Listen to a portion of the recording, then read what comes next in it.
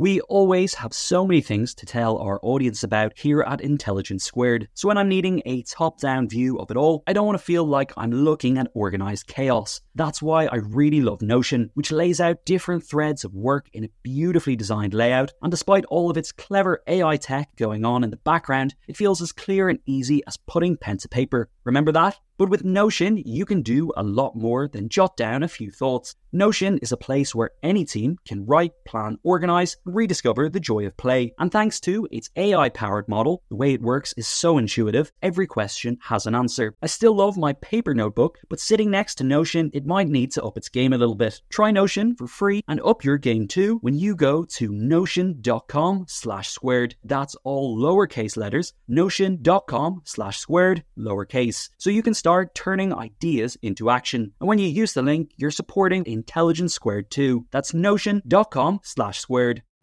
What are you doing right now? Perhaps you're in the supermarket. Maybe you're on a run or on the commute. But wherever you are in the world, and whatever you're doing, right now you're also listening to my voice. This is the power of podcasts.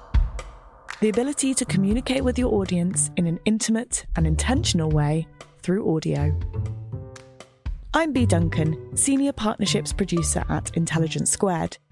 We've been a world-leading forum for talks, debates and events for over 2 decades. And we also use our cutting-edge curation, creativity and editorial expertise to elevate your brand to new audiences with podcasting. Intrigued? To find out what we can do for your organisation, book into a free consultation with me today. Find out more by going to www.intelligencesquared.com/partnerships.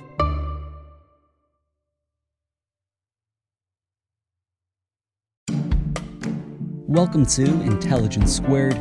I'm Connor Boyle. Today we're talking wellness, the ambiguous catch-all term that scoops up a multi-billion-dollar industry. But is the industry really in tip-top shape? Well, we'll be joined by journalist and author Rina Raphael to find out.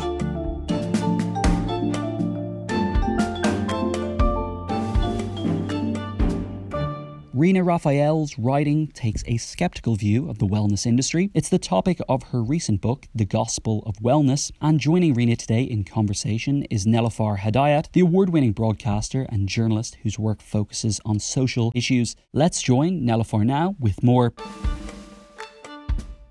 Welcome, one and all, to this Intelligence Squared event with Rina Raphael. She is a journalist who specializes in health, wellness, tech, and women's issues. Her analysis has helped the readers of the Fast Company magazine, the New York Times, and many, many other publications question the beautifully presented but rather dubious world of wellness. Her wellness industry newsletter, Well To Do, covers trends and offers market analysis as well. She previously served as a senior producer and lifestyle editor at Today.com and NBCnews.com.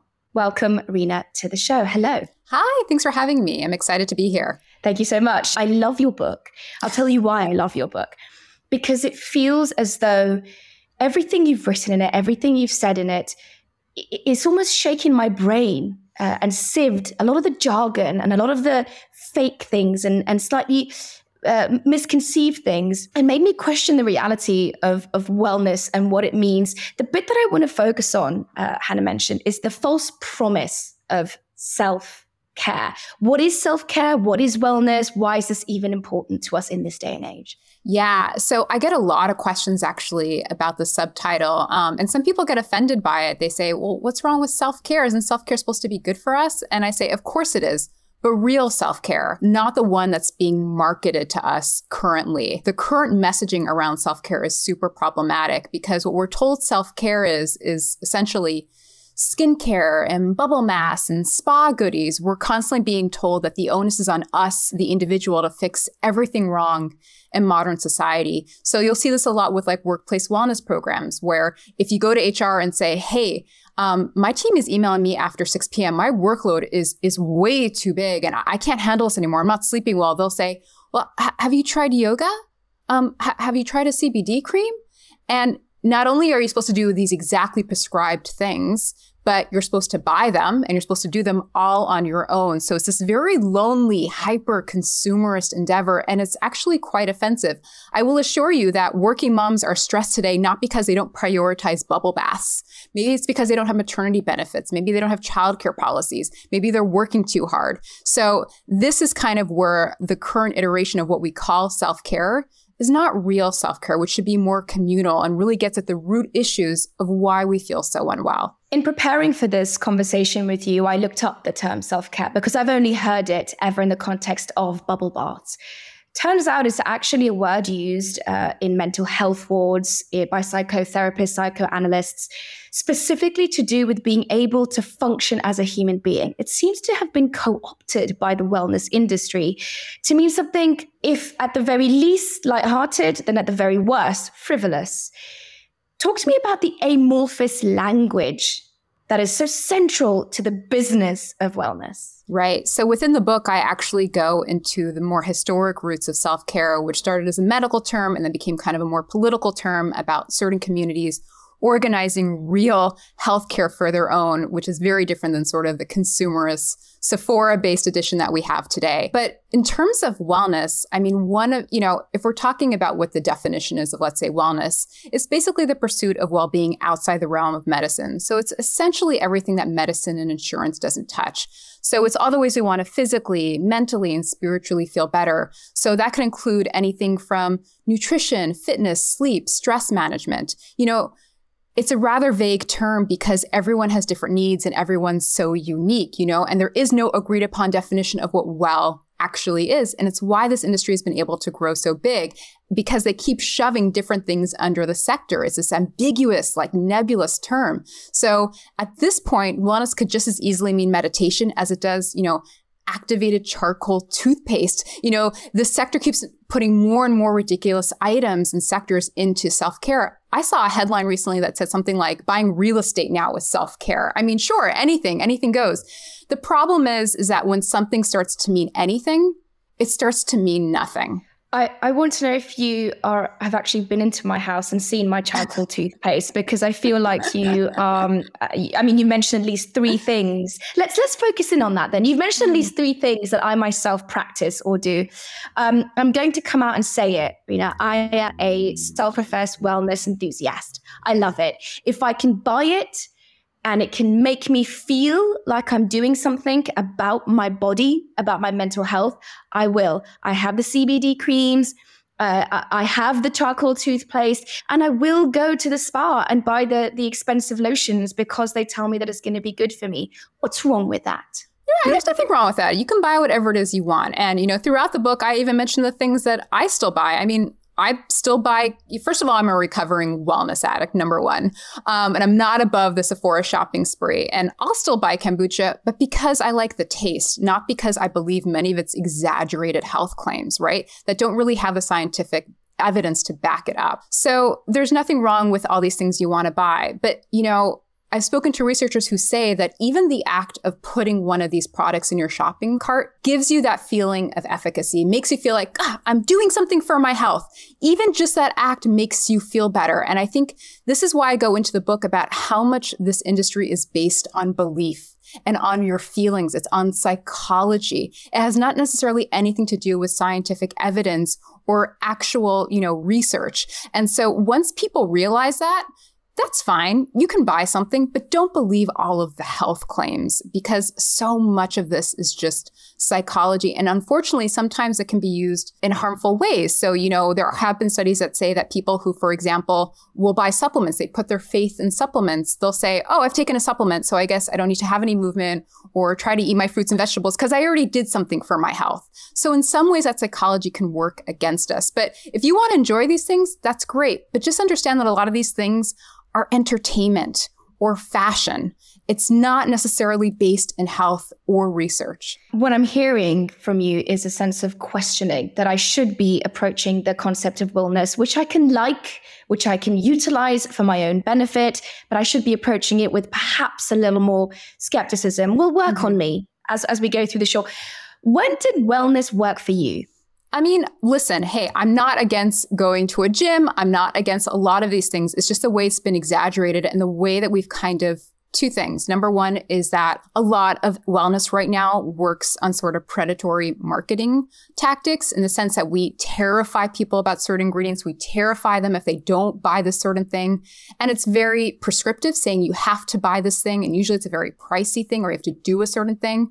Or it's tied to an aspirational lifestyle where if you buy this clothing, if you do this certain act, then it will, cure you of aging or put you into this other echelon. And both of those things are basically just kind of really bad and manipulative advertising tactics. So that's part of it. And I have to say that none of this is new. You mentioned that you kind of enjoy these things. I mean, this is part and parcel. We used to have medical roadshows over a century ago where we treated health like entertainment. And that's kind of what we're doing now. It's entertainment. The problem is, should we really be treating health and some of these medical conditions as entertainment? Now, we've heard about how wellness worked for you. You speak in the book about when wellness and the concept or the belief in it stopped working for you. Why did it stop working for you? And when was that? Right. So I used to be a total wellness junkie. I tried every new fitness trend and every single new product. At one point, I went to an electric shock HIIT workout where they literally zapped you with electrical currents while you were trying to do a jumping jack. I did underwater cycling. I bought natural wine. I tried all of the supplements. I did all of it. And because I was so interested in this topic, I moved to LA, which is like ground zero for wellness. And I started covering it full time for a business magazine. And two things happened. The longer I sort of followed these protocols, the more I started to realize that I don't think it was actually helping me. I was becoming obsessed with my body and I was becoming utterly consumed with my health. I would almost say that I was fetishizing my health. So if my fitness tracker said I didn't get enough steps, then I would punish myself and say, I don't know if I could have this meal later on. I'd get worried if I didn't take my supplements. It wasn't healthy. And at the same time, I was interviewing all of these business founders, everyone from Gwyneth Paltrow to the head of meditation companies. And the more I got access to them and their business plans and marketing tactics, the more I realized how much of their claims had no evidence behind them, or very little, if any, evidence behind them. And the more I sort of dug into this and questioned it, I had to realize that this industry was hyper-individualistic. It was never looking at the root causes of why we feel so unwell and then putting pressures on the systems or society to fix that. It was a very lonely endeavor. It was never looking at community aspect. It completely ignored community and social support, probably because they couldn't direct you to an app to go download a friend. It was hyper productivity pressured. I constantly had to be doing something. And it was hyper consumerist. Why was I always being told I had to buy something? And that's probably because there's no money to be made in telling someone to, go for a walk. Absolutely. Unless it is your ring telling you to go for a walk, which my ring sometimes does tell me in the middle of the day. As I said, I'm a self-confessed wellness geek. And this is just a bit of tech that I've got for my birthday recently. And it tells me when to walk, how well I've slept, how badly I've slept, when I can work hard and when I can't. And I've only had this, Rena, since my birthday, so 12 days or so. And you just mentioned all the things that I'm falling into. I sometimes just casually go on the app and go, I haven't done enough steps. I haven't burnt enough calories. Oh my goodness, I should be doing more. The idea of guilt, purity, the idea of self-control, of goodness and badness. We're going to come to all of that. But before we do, I want to ask, when people finally get a chance, and the book is out, by the way, in the UK today, yes? Yes, today's our pub day, yes. Fantastic. Well, we're lucky. So people should be going out and getting the book, because once they do, they'll see that each chapter is divided into really cool sub-chapters. And that enables you to talk about one issue from many, many different facets and perspectives, right? So specifically the nutrition section, which that chapter I found illuminating, because I had so little idea about so much of where nutrition and health and the lack of knowledge we have about it come together. Talk me through about the multifaceted approach you took in the book and why you felt such a deep dive was necessary. Right. So I think some people assume this is a debunking book, and it's not really that. I mean, there are aspects of it, but those books already exist.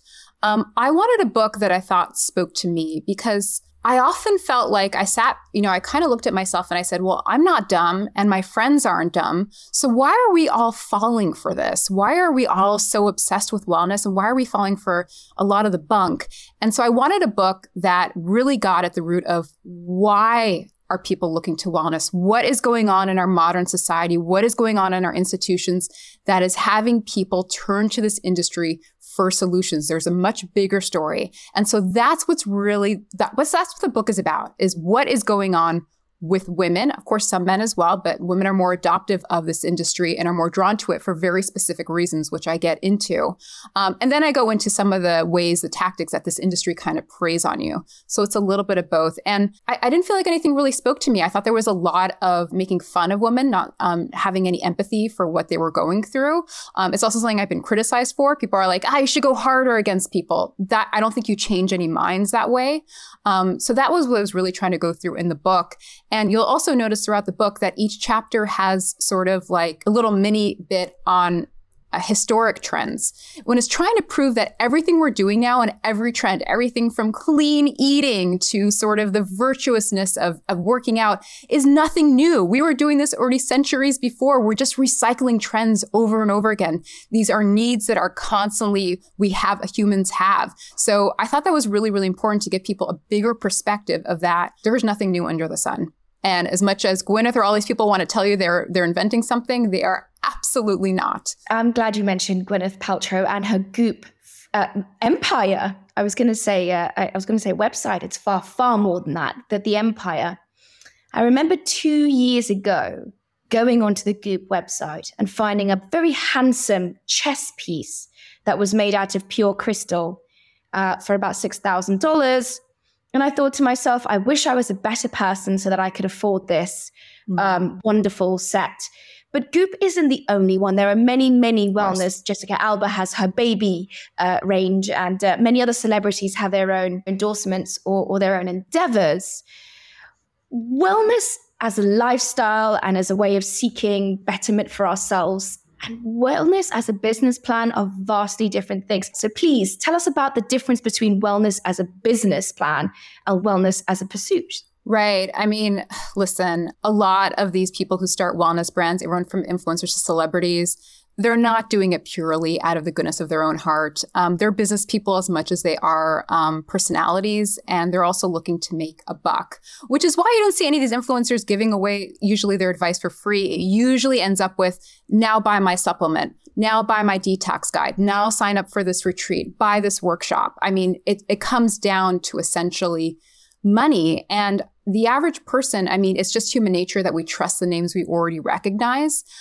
So we'll trust these people, even though they have no credentials, no mainstream acceptance. And it's partially because, they have more access to us and more influence over us, The average person gets 17.4 minutes with their doctor. We don't necessarily have a relationship with scientists and researchers because doctors and researchers and scientists are very busy. They don't have time all day long to be on social media. So if you rewind to 20 years ago, if you had a health guru who wrote a book, it basically waited, on your desk side table till you had 20 minutes before bed for you to read it, and maybe you finish it over a couple months. It's a different game now. Now you have influencers who are accessing you several times a day. Better yet, you can DM with them and start a personal relationship. People just don't have that ability to do that with their doctor. And then you couple that with losing trust in these institutions for numerous reasons. In the book, I go into medical gaslighting and how a lot of women feel frustrated with medicine. You put those two together, and I mean, it's like an inferno. I specifically want to look at this schism between medicine and wellness. They seem to be contradictory as they are presented to us. It's no longer the view, as I experienced it with my mates, that you would go to the doctor and the doctor would tell you, oh, you need to have some more vitamins or something to help your bones. And then they would prescribe you medicine. The medical infrastructure sometimes expects me to go out and fend for myself. And look, Rena, you know as well as I do that walking into one of these health shops or these wellness centers is like walking into a minefield. You're just bedazzled by all of the shiny things and all the wonderful packaging. So is the medical industry or our doctors, our GPs, letting women and men down by not helping us understand what that extra curricular wellness sort of activities or purchases should be? Yeah. So there's two things. Number one, I spoke to some physicians and researchers who said that oftentimes wellness seekers tend to be uncertainty avoidant. And so when they walk into these health shops, they're faced with certainty. All these bottles and supplements, basically say like, we'll cure you. It's these easy fixes that are so alluring. Whereas when you usually go to your doctor, they're not necessarily going to promise you that you'll get better, especially when it comes to complex chronic conditions, right, that have multi-factors. They'll say like, well, there's a 30% chance you might get better. Well, that doesn't sound as great as some influencer saying like, I have this green juice that will cure everything. I mean, again, not an even playing field. But yes, I get into the book, I have 2 chapters on this, that a lot of people feel frustrated with medicine. Everything from the process, the prices, the unaffordability of it, they don't have enough time with doctors. A lot of women said that they felt dismissed or that their pain wasn't taken seriously. But a lot of other women will just say, I went to my doctor with a chronic condition and he just shrugged his shoulders and said, I don't know what to tell you. And one of the reasons that happens is because we just don't have enough funding and research into women's health conditions. Women are vastly behind men. In the US here, women weren't included in clinical trials until I believe 1993. So doctors literally don't have anything for many of these women suffering from chronic conditions. And the wellness industry, which, does not have the clinical trials, I can assure you, often, offers that glimmer of hope for people, and people want to believe in it. Again, this is where I talk about the psychology of it. They're so desperate that they're willing to take that chance and they're willing to experiment with a lot of these ideas. Let's talk about sex, gender, sex, the entire spectrum of kind of identity. Wellness has seeped into our common culture. You see Stephen Colbert with his sort of satirical take on Goop that he has, kind of taking the mick, or at least trying to expose this kind of wellness industry and the seriousness within which it takes itself.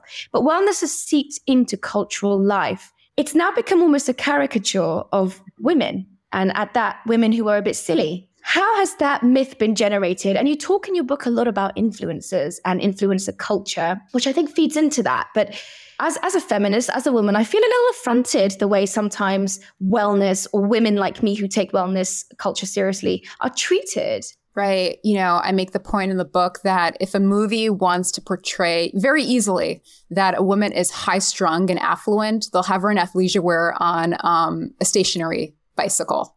I mean, that's always kind of the go-to. I see it all the time in movies. It became so popular that I think at this point, there is a little bit of a correction, and sometimes it can be patronizing.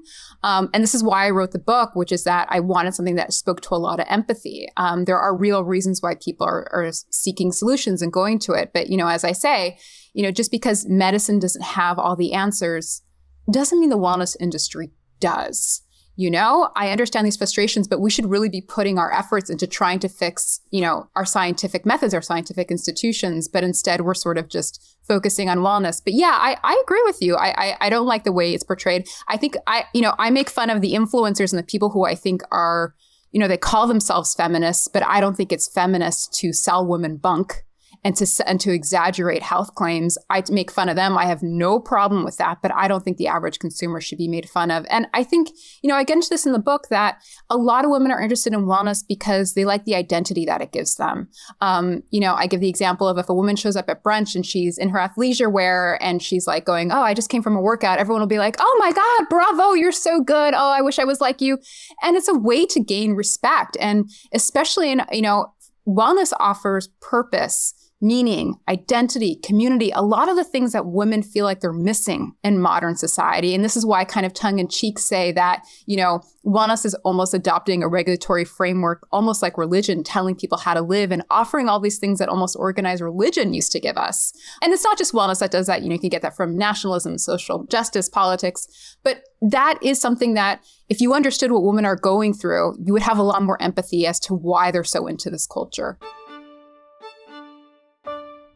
Sponsoring the show for this episode is Marquee TV. Marquee TV is a streaming service with a difference. It's bringing you the top tier of performing arts straight into your living room or onto your device. So think dance, theatre, music, anything you might find in the West End, Broadway, or maybe a cool little experimental space too, but saving you the cost of a few tickets as well. I've got happily a bit lost in their vast library of performances, exclusive interviews, and behind-the-scenes content. Choreographer Jonathan Watkins' interpretation of George Orwell's classic 1984 was pretty cool, and I love the dance piece, Sutra, inspired by the skills of Buddhist Shaolin monks. And we've got a special treat for our listeners. Marquee TV offers 3 months of access for just 99 cents. That's right, 3 months for only 99 cents. With the code SQUARED, simply visit marquee.tv and use the promo code SQUARED to dive into the world of arts like never before. Bring the arts home with Marquee TV.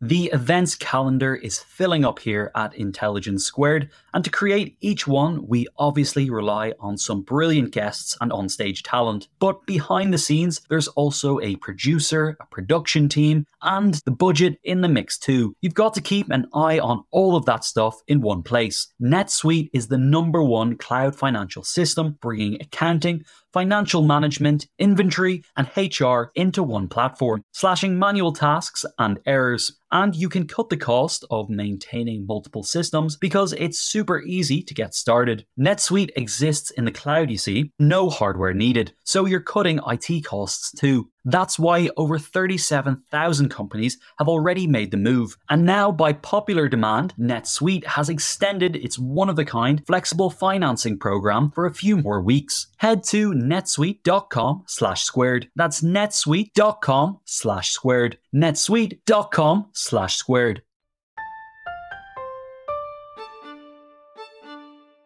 Yes, thank you very much. There's a lot to think about there, Rina Raphael.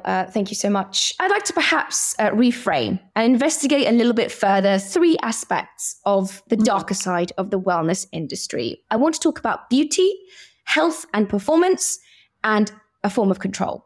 Let's tackle that first one then, the idea of wellness and purity culture, specifically when it comes to beauty. Whiteness, blondness, Europeanness, thinness, to the point of orthorexia, a hyperfixation on nutritious food or being healthy. All of these are prevalent in our culture, but it's all got a glaze of aspiration. Yeah. How does beauty and purity culture mix in a noxious way when it comes to wellness? Oh, all the time. You'll see these brands who just use health and wellness lingo to basically sell exactly what the beauty industry or the diet industry used to sell. I remember that I interviewed an executive at Weight Watchers when they rebranded as WW, and they told me something fascinating. They said, we had our lowest performing sign-up rate this year. And when we asked basically our subscribers, what was wrong, they said, you are a diet brand, and frankly, we are no longer willing to diet. And so what did Weight Watchers do? They decided to change their name to WW and add a tagline, called Wellness That Works. And they tweaked it a little bit, but it's still the same thing of essentially like calorie counting, right? And so you'll see this all the time where you can no longer use the term diet, right? Because now that's considered a bad word, thanks to the body positivity movement. So now you'll see it couched in language like a healthy lifestyle or clean eating. And you'll have literally influencers or magazines pair that with a very thin, white, gorgeous model. So they're just using different tactics. And, it's fascinating to me because before I was covering the wellness industry full time, I was a fashion and beauty reporter. And all of the publicists and marketers and brand specialists who used to work in fashion and alcohol now work for the wellness industry, and they're using those exact same tactics. I get pitches from people that I worked with 15 years ago. And within the book, I even talk to people who are saying that they're actually adopting tactics from the alcohol industry to sort of have, exactly as you mentioned, this aspirational idea. And this is why it's so offensive, because again, we're talking about health here. We're not talking about a lipstick. The stakes are higher. And I'm sorry I'm getting so passionate about it, but it just pisses me off because I see women, I spoke to hundreds of women over the years and I included their voices in the book. They'll tell me they break down crying in a grocery aisle because they're like, what here is safe enough? Or what here can I provide for my family that's not going to give them cancer? We're just driving women crazy. There's enough pressures in life. And now we also have to be healthy, well, skinny, beautiful. We can't age. It's too much for people. Sorry. There's no need to apologize. There's apps. I'm impressed. You're seeing the face of a woman who's impressed by another woman more than anything else. And eloquently put. So I'll just tell you this now. I used to count calories as a child until the point where I would restrict food or throw up whenever I could. I now know that's an eating disorder. I managed to only wriggle myself out of it in my late 20s after suffering with bulimia for 7 years. And the only reason I was able to get out of it was because I had something in my life that was causing me great pain and anguish, which I left. And I was able to, I didn't need it anymore. So, Rena, when you get so passionate, women like me around the world, and there are millions, if not billions of us, are who you're speaking up for. So don't ever feel bad about that. To this day, if I don't exercise every other day, I feel guilty. Right. I feel like I'm not good. I feel like why should I be eating this donut or this croissant if I'm not a good person? So then let's take that on. Yeah. And I just want to say, I appreciate your story. And I have a similar story of how clean eating gave me disordered eating. My husband came in on me one time in the kitchen, and I was licking sugar off of candy. I couldn't eat it because I was afraid of consuming something processed. So we've all been there. And women, I mean, have done so many fad diets don't work. 90% of them don't work, which is why we keep going from diet to diet to diet, putting our faith and belief in the next one. And they're exhausted. And I think that's partially also why some of these influencers are doing well and have been driven mad by the news too, where one day red wine is good for you, the next day it's really harmful. People have been driven mad. I call it nutrition mania by news headlines and new research that comes out and is very overly simplified.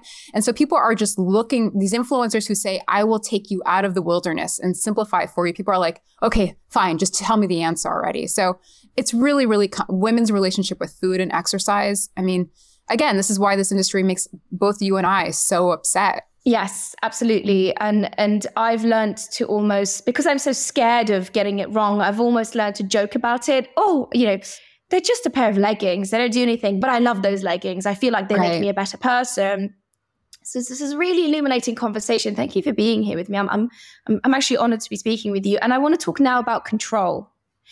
Wellness is not just a form of control on women's bodies, their minds, their psychology, but it's also a way that women use to control their lives. And that duality is fundamental. You speak about it in multiple ways in the book. Talk to me a little bit about that, how wellness is a form of control and how some women use wellness to control their lives. Right. So this is a theme throughout my book, that wellness essentially promises people control, that, if you eat the right gummies, if you swallow the right supplements, if you do this fitness protocol, then you will basically seize back control of your life, whatever feels unruly in your life.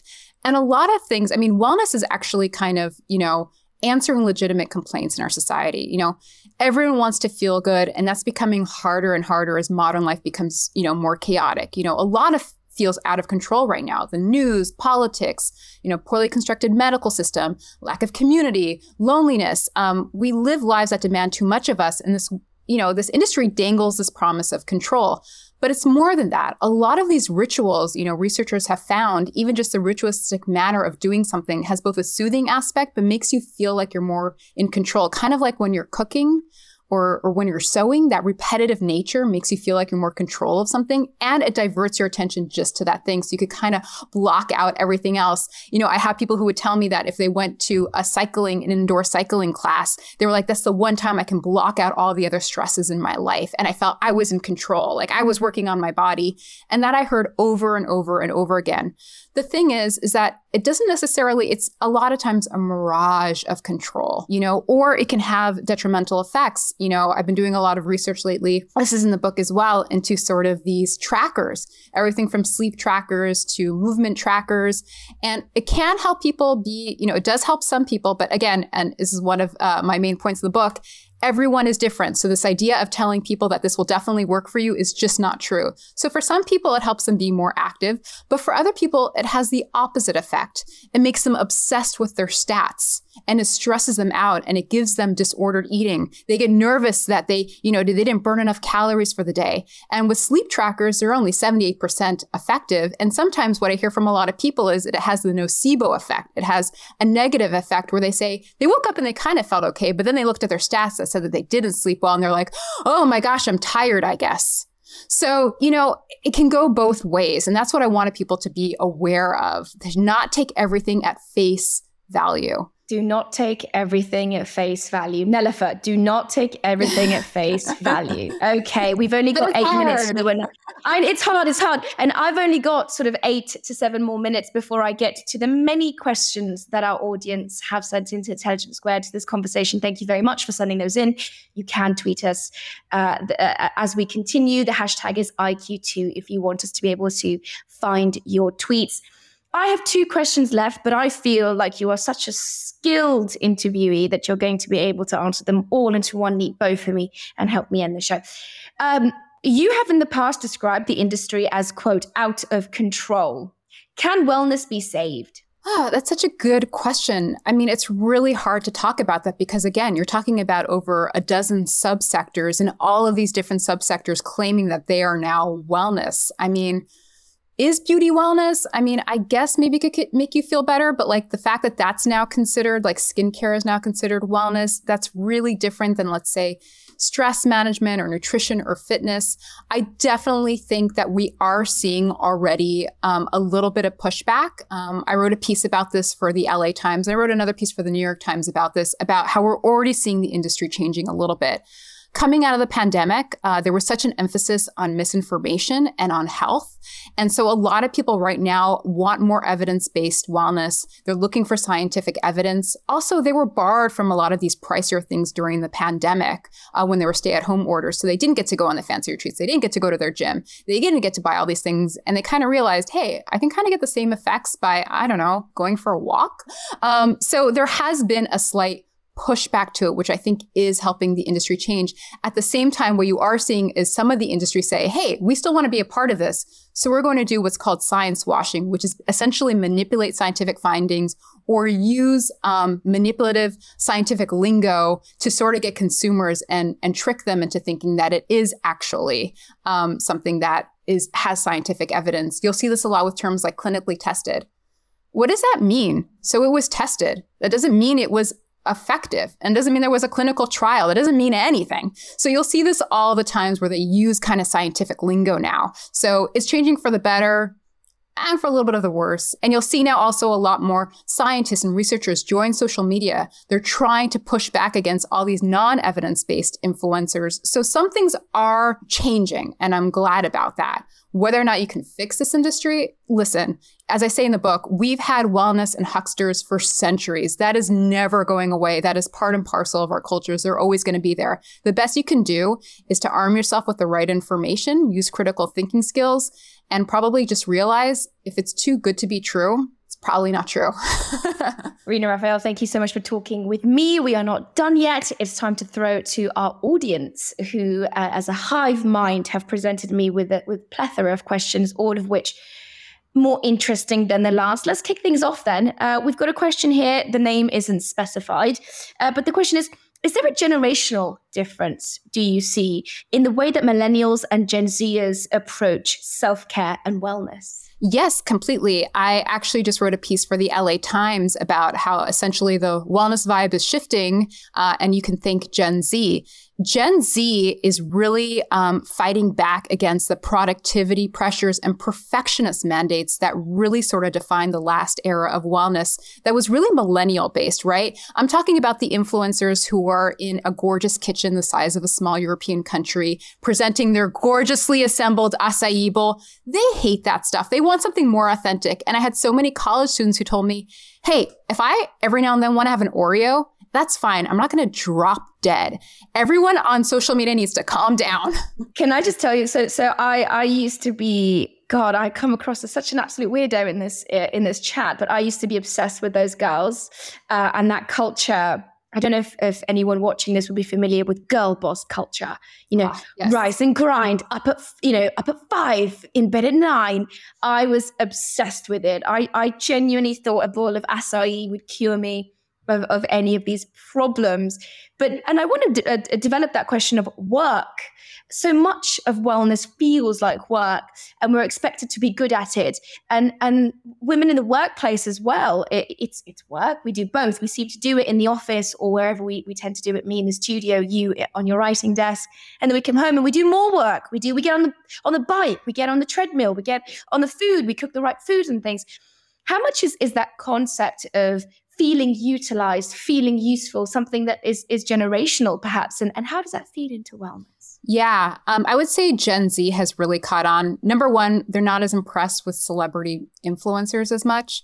And they have really noticed sort of the patronizing nature of self-care discourse. They're exhausted by the toxic body image pressures, what could be called the gamification of hustle culture.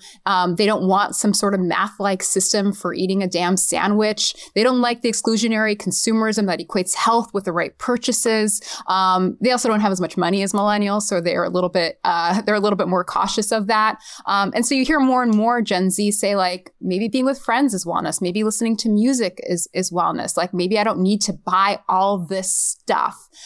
So they're really kind of pushing back against this. And I go more in depth in it in the LA Times. But yeah, it's funny. I also did this other piece about sort of how self-care discourse is changing. And I'm really glad about that.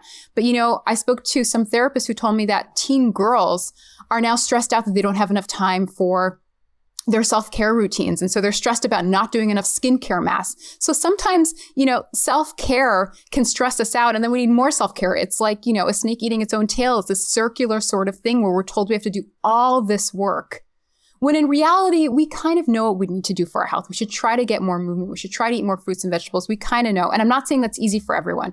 If you're working 2 jobs, you don't have the money for it, it's not simple. But we kind of know what we need to do. We don't need all these explicit protocols and all of this stuff and gear. I feel like you're talking to me then. I accept. I'm not attacking you. I'm hearing. No. Oh gosh, no. Not less of an attack, more of a gentle sister nudge on the shoulder. I was like, come on, girl. You don't need to fall hook, line, and sinker for every one of the headlines. Let's work on that then. Why do you think it is a question that has come in over the chat, over the question function? Why do you think women are the biggest victims of the wellness industrial complex? Oh, yeah. That's like one of the main themes throughout my book. Well, number one, I'll say that if you're to believe the polls and the surveys, women are more stressed than men. For a number of reasons. You can even just look to the example of working moms. Like they still take care of the majority of the housework and chores and child rearing, and they have to work. A lot of them are more dissatisfied with mainstream medicine, and they're the ones who interact more with medicine. And by the way, I say this as someone as the daughter of a physician. I have respect for the medical industry. I do think that there are some improvements that are quite necessary. But, they start going to the doctor even in their teens to a gynecologist. They go through childbirth. They just have more experiences. And the more experiences you have, the higher percentage that you might have a bad experience. But also, again, as I mentioned, because this industry is adopting tactics and adopting the playbook of fashion and beauty industry, they're also more preyed upon. Right? Because we've now conflated wellness with beauty, with anti-aging, with thinness, you'll see all these different industries be able to take advantage of women because, what's the hottest industry right now? It's wellness. It's no longer even fashion, right? The majority of women have more athleisure wear than any other type of fashion in their wardrobe. So those are just some of the reasons, but I go into them throughout the book about why women, have been targeted and why they've lodged more complaints against several industries, not just medicine, but nutrition and all these different things. Fantastic. Rattling through here. Another one coming in. Great question from Raoul. Aren't men just as much targeted by the wellness industry as women are? It's just packaged in a different way with protein shakes and energy drinks. What do you make of that? You do touch on this in the book as well. So let's unpack that a little bit. The alpha man complex, this idea of needing to be the top of some sort of pack. I don't understand where that comes from. Educate us. Yeah, definitely. Well, unfortunately, women happen to be the number one consumers. They also happen to be more of the founders. Women are more represented in this industry, both in terms of consumers and also the people who are pushing this industry. But yes, of course, men are targeted as well. It comes very differently in terms of protein shakes. I have a chapter on biohacking that really gets into men. A lot of women turn to wellness because it offers solutions because they are so stressed, so fatigued, so unhappy. Men have those same exact complaints. I give the example of why biohacking really took off in Silicon Valley. And just one reason is because in Silicon Valley, the difference of being even 1% better than your peer could mean that you get that promotion. So the idea of, biohackers coming in and saying, I have the exact way where you only need 4 hours of sleep and you can work at 30% more cognitive function. I mean, that's really appealing to men who are exhausted in this industry, working working so hard. And so they'll fall for it. A lot of biohacking, same thing, very little, if any, scientific evidence. So men, they're also targeted for, muscles and having buff bodies. They all, are told they can look like Chris Hemsworth if they do this certain fitness protocol. So they have their own separate pressures and their own needs. But I don't think it's as big as what's going on with women. The idea of, I think throughout the book, what I noticed was this constant referring to confusion, to purposeful, mandated confusion that is deployed by the wellness industry. So long as we are confused, I mean, you talk a lot about the marketing around food labeling, around how you could say something is organic, for example. You don't have to tell anyone what that means. I mean, so long as you've got the word on the packet, nothing else counts. That confusion definitely seems to be driving a lot of people to buying more, if not more expensive things. That it seems to be, rather than a glitch, it seems to be a function. Yeah. And I mean, I think if you ask the average consumer, gosh, you're so terrified of GMOs. Do you even know what that is? I think there was a survey done that most people didn't even know that foods have DNA. And yet they were shunning GMOs. Or if you ask the average person, like, what's homeopathy? They think it just means herbal medicine. It does not. It's more than that. If you ask people what organic means, they think it means that no pesticides have been used, when actually it's organic, meaning less synthetic pesticides. So there's a lot that people just don't know. But the problem is that all these ideas, and a lot of these appeal to, are appeal to nature fallacy, where we just assume everything that's natural is better, which completely ignores, cyanide, asbestos, poisonous mushrooms. Not everything that is natural is better for you. But a lot of these things are kind of repeated nonstop in the media and on social media.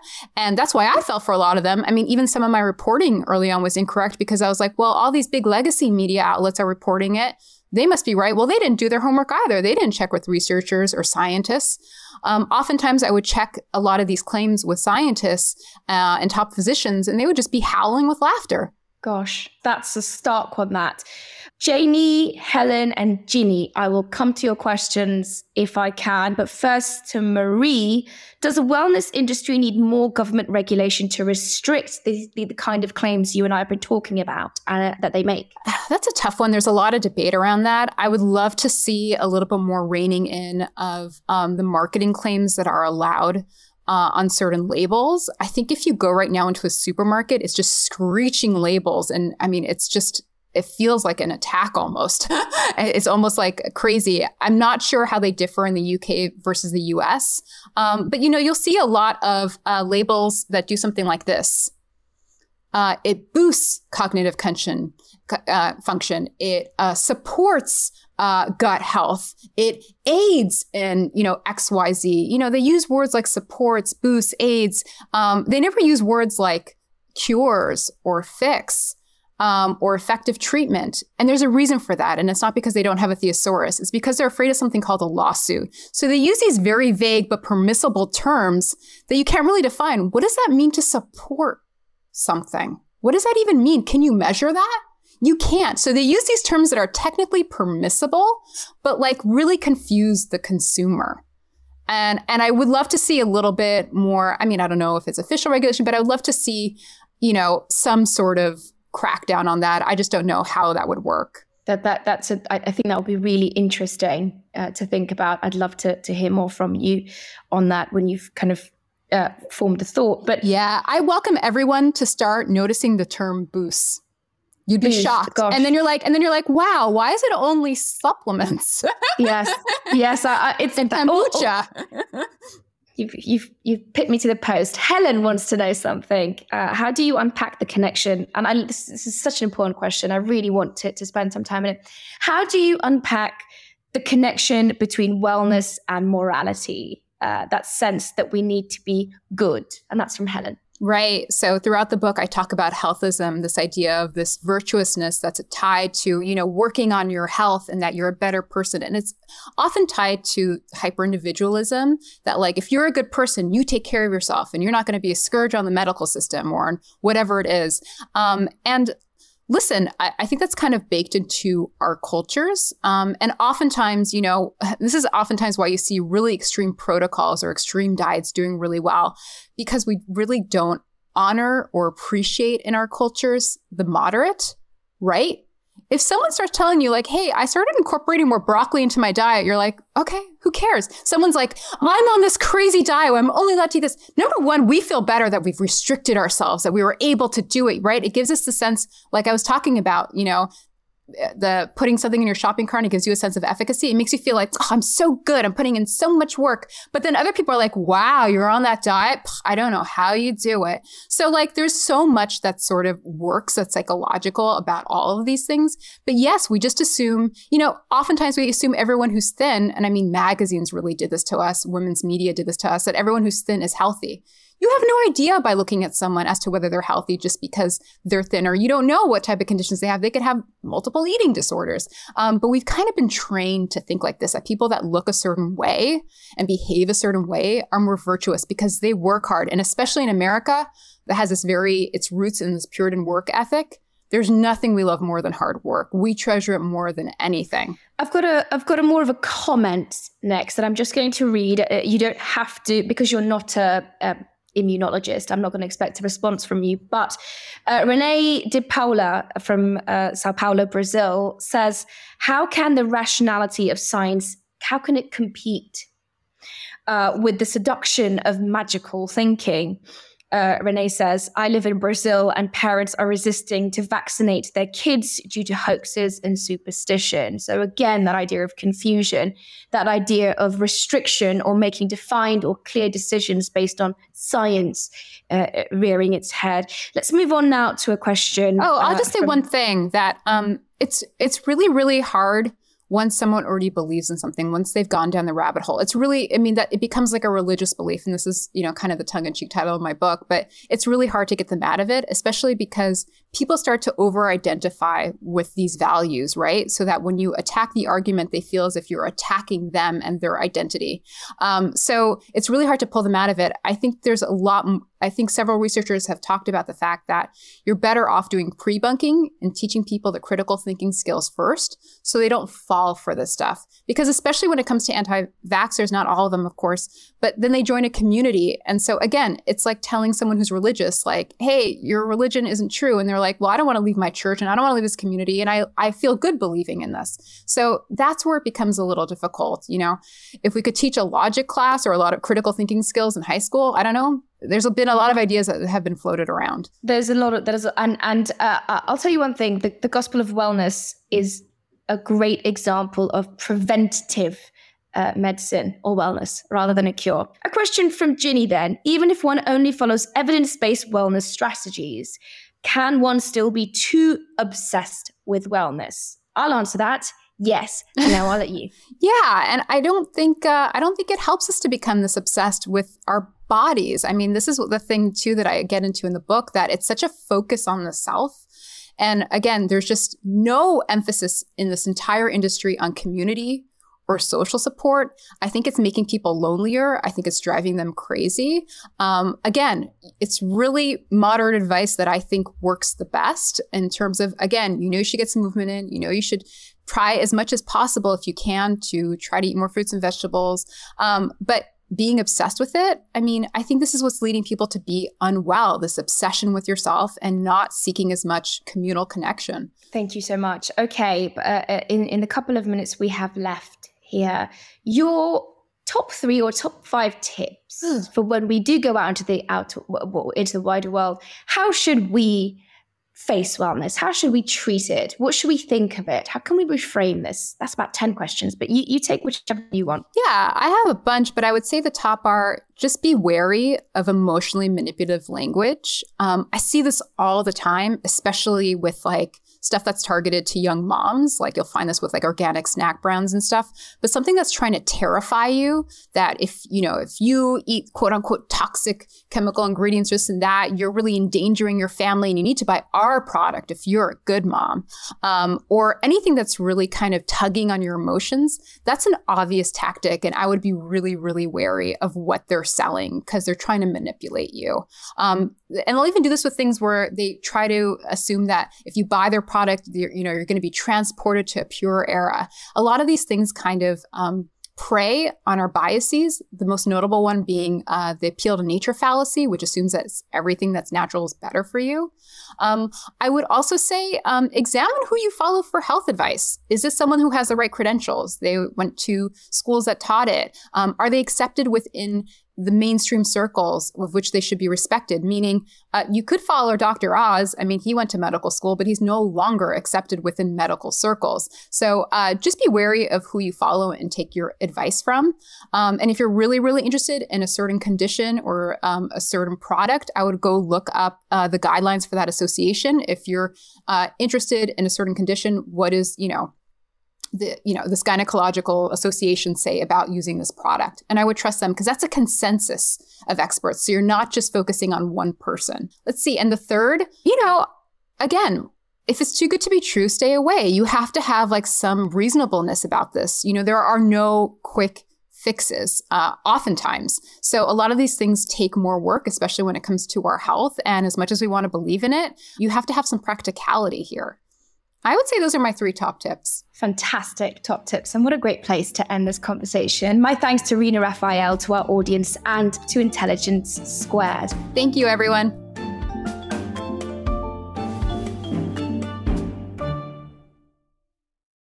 What are you doing right now? Perhaps you're in the supermarket. Maybe you're on a run or on the commute. But wherever you are in the world, and whatever you're doing, right now you're also listening to my voice. This is the power of podcasts. The ability to communicate with your audience in an intimate and intentional way through audio. I'm Bea Duncan, Senior Partnerships Producer at Intelligence Squared. We've been a world-leading forum for talks, debates and events for over 2 decades. And we also use our cutting-edge curation, creativity and editorial expertise to elevate your brand to new audiences with podcasting. Intrigued?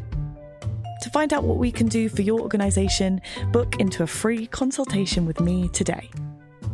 Find out more by going to www.intelligencesquared.com/partnerships.